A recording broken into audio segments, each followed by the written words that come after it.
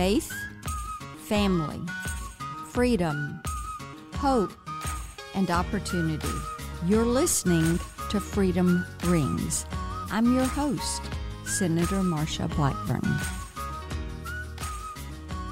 Hi there. We are so excited you're joining us again. Another podcast of Freedom Rings, and just love having you meet so many of these freedom fighters that are joining us. Happy warriors that are coming to D.C. and another of the new members of the class of 2021, Ashley Hinson from Iowa.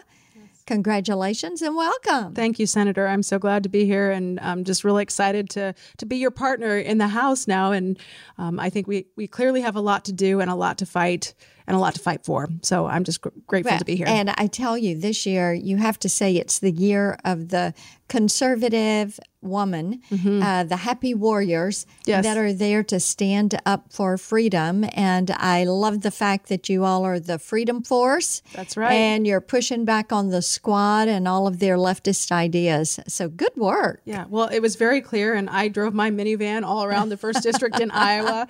And what I heard from people was that was not the right answer. And they doubled down on that. And I think that is unfortunate because that's not the direction this country wants to go. And I think the voters made that very clear. And that's why we have our Freedom Force to fight the squad and why we have so many great conservative women coming to serve in Congress. Oh, I think so also. I have to ask you, let's talk for a minute about your background and how you became interested in the political process, because you've served in the Iowa State Legislature. You've had a leadership role there. You had been a news reporter, an award-winning journalist prior to that.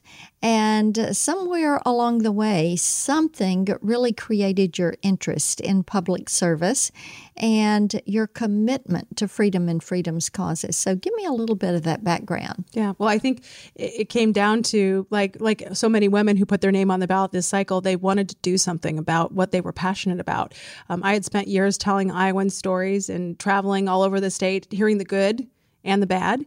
And I think that context, I just saw it. I was so passionate about it, but I was also passionate about being a government watchdog. And I think when I looked at some of the things that were happening at the state, I thought I can be that person to tell that story, number one, but also hold them accountable. And so, in 2016, I put my name on the ballot to run for the state legislature. And there are so many synergies between being a journalist and being a legislator if you're doing it right? It's asking the questions, doing your due diligence on all those issues. And I'm just thrilled at the opportunity to be able to come here and tell those stories every day, because I think that's really what should be happening here in Congress. People clearly send a message. They're tired of the people who are not listening, and they want people who are going to listen and be their advocate. Right. So by reporting on what was going on in public affairs and in the public space policy, you developed an awareness that things could be done better. More efficiently even. Yeah. And some of the bills that I filed in Iowa, I think, are demonstrative of what I did in my career, I wanted more transparency, more sunlight. I filed a bill to require our school districts to report more of their actual spending. If they kept coming to us and saying we need more money, hey, I'm a mom, I've got school kids. I want our schools to be well funded, but I also want to make sure they're doing what they should be with our money. So I was pushing for bills that did that. I pushed for a bill that required a reporting period for our offenders, because they were being allowed to resign their jobs and jump from school district to school district. That's just wrong. So Mama Bear came out and listened to constituents in my district and filed a bill that required more oversight in that area and more reporting to the Board of Educational Examiners. So I think I used my skills as a journalist and was able to convert that into good pieces of legislation, many of which are now laws in Iowa. And I'm very proud of that. That is fantastic. What do you think was your biggest achievement while you were there in the State House? So I chaired the Transportation Committee, and I was trying to focus on bills that, number one, were bipartisan bills, but also, number two, that really were forward-looking bills. So focusing on automated transportation technology and what the future of the technology industry looks like for the transportation industry. So I think just passing good legislation that was bipartisan. Most of those bills passed 100 to zero out of our chamber. And I'm very proud of the work we did there to really move things forward for the state of Iowa. And so I'm looking forward to doing many of those things here. Great. And as you come here, then what issues are going to be at the core of your work? What is going to be your emphasis? Well, I think as I traveled through the first district, it's the kitchen table issues that Iowans and Americans want us to come here and work on, to be their advocate for. Tax policy, so many small businesses are hurting right now. And when I see the kinds of things that are happening here in Congress right now, they've clearly lost touch with those priorities. So focusing on small business relief, and that really impacts the family's bottom line. How many jobs are dependent on small businesses? And so looking at that is going to be a priority for me, not just to get us through the pandemic, but long term as well, because we got an economy to recover here, and we can build and grow, and we just need the right policies to get there. So I'm really excited to come here and work on those issues. That's fantastic. And, you know, the president repeatedly says V-shaped recovery. Right. And our unemployment numbers are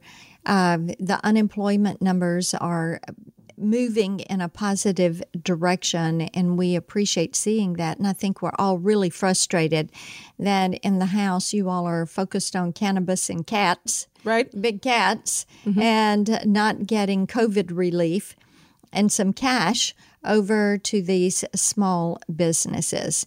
So it does make a difference. So tell me a little bit about your family. So I'm married to Matt. We've been married 12 years. And he's an insurance agent in Iowa, a small business owner. So when I talk about that, it's personal for us. It's a passion for me, and it's a passion for him as well.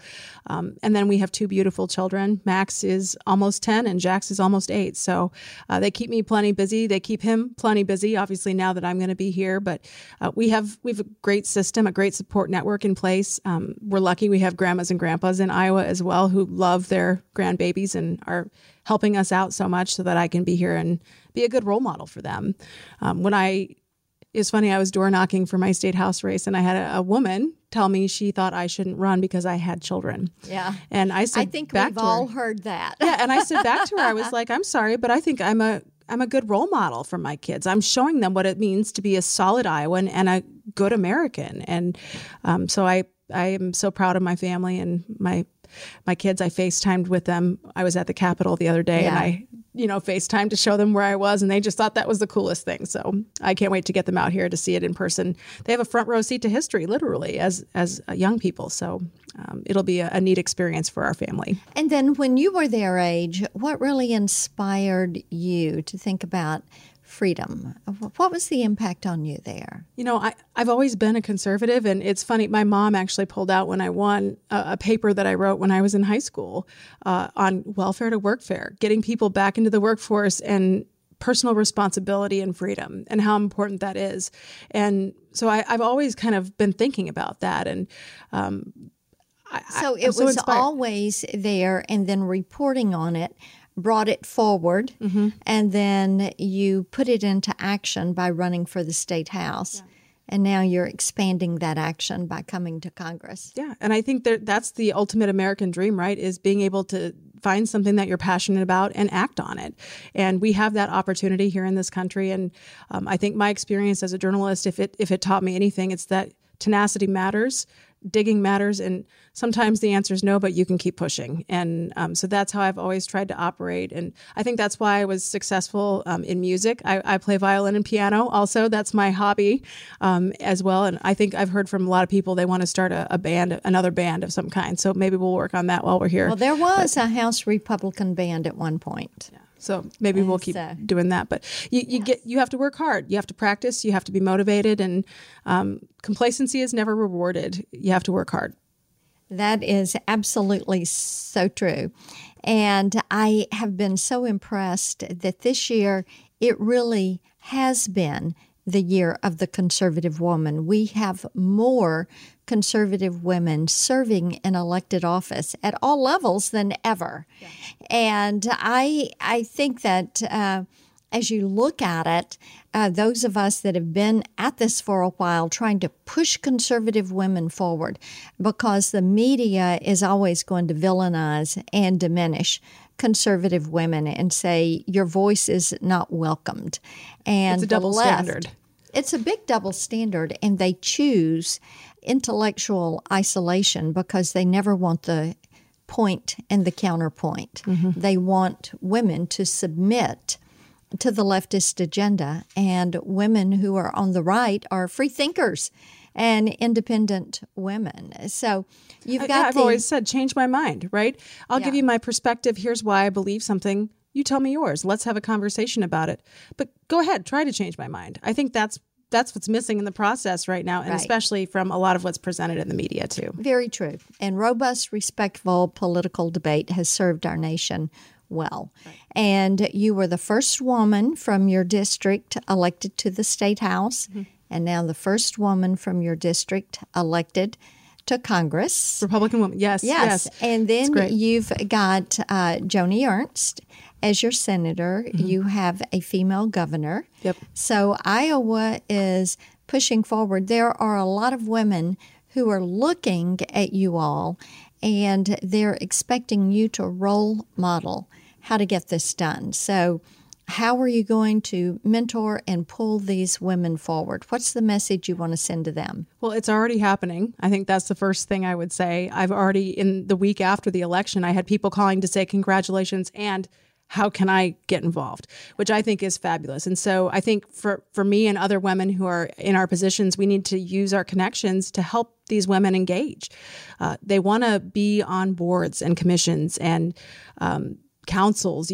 We've got to encourage people to step up and run. And it does take some courage to put your name on the ballot. But if you don't say something, if you don't speak up, nothing changes. And I think that that's very clearly message received for so many women who maybe have been on the sidelines and now are like, okay, look, I've got Joni and Ashley and Kim. And before Kim, Linda Upmeyer also was the first woman speaker of the Iowa House. So we have blazed the trail, and now people are saying, yeah, I can do that. And I think that's just really neat. So we have to encourage them, engage them, mentor them, and talk about the challenges, but also the amazing successes that can come from running for office. And the reason for it all, which is freedom. Yes. And so preserving freedom. Ronald Reagan always said, we don't pass it along in the bloodstream. Every single generation has to fight for it. And you're going to meet some great freedom fighters, happy warriors. So thank you for joining us for this episode of Freedom Rings, and keep following us. Thank you for listening to this episode of Freedom Rings. You can follow me on Twitter at Vote Marsha, Facebook at Marsha Blackburn for Senate, and on Instagram at Team Marsha. And you can always find us online at marshablackburn.com. The Freedom Rings podcast is edited and produced by Jared Cummings. Executive producers are Conservative Partnership Center and Marsha Blackburn. Together, we make Freedom Ring.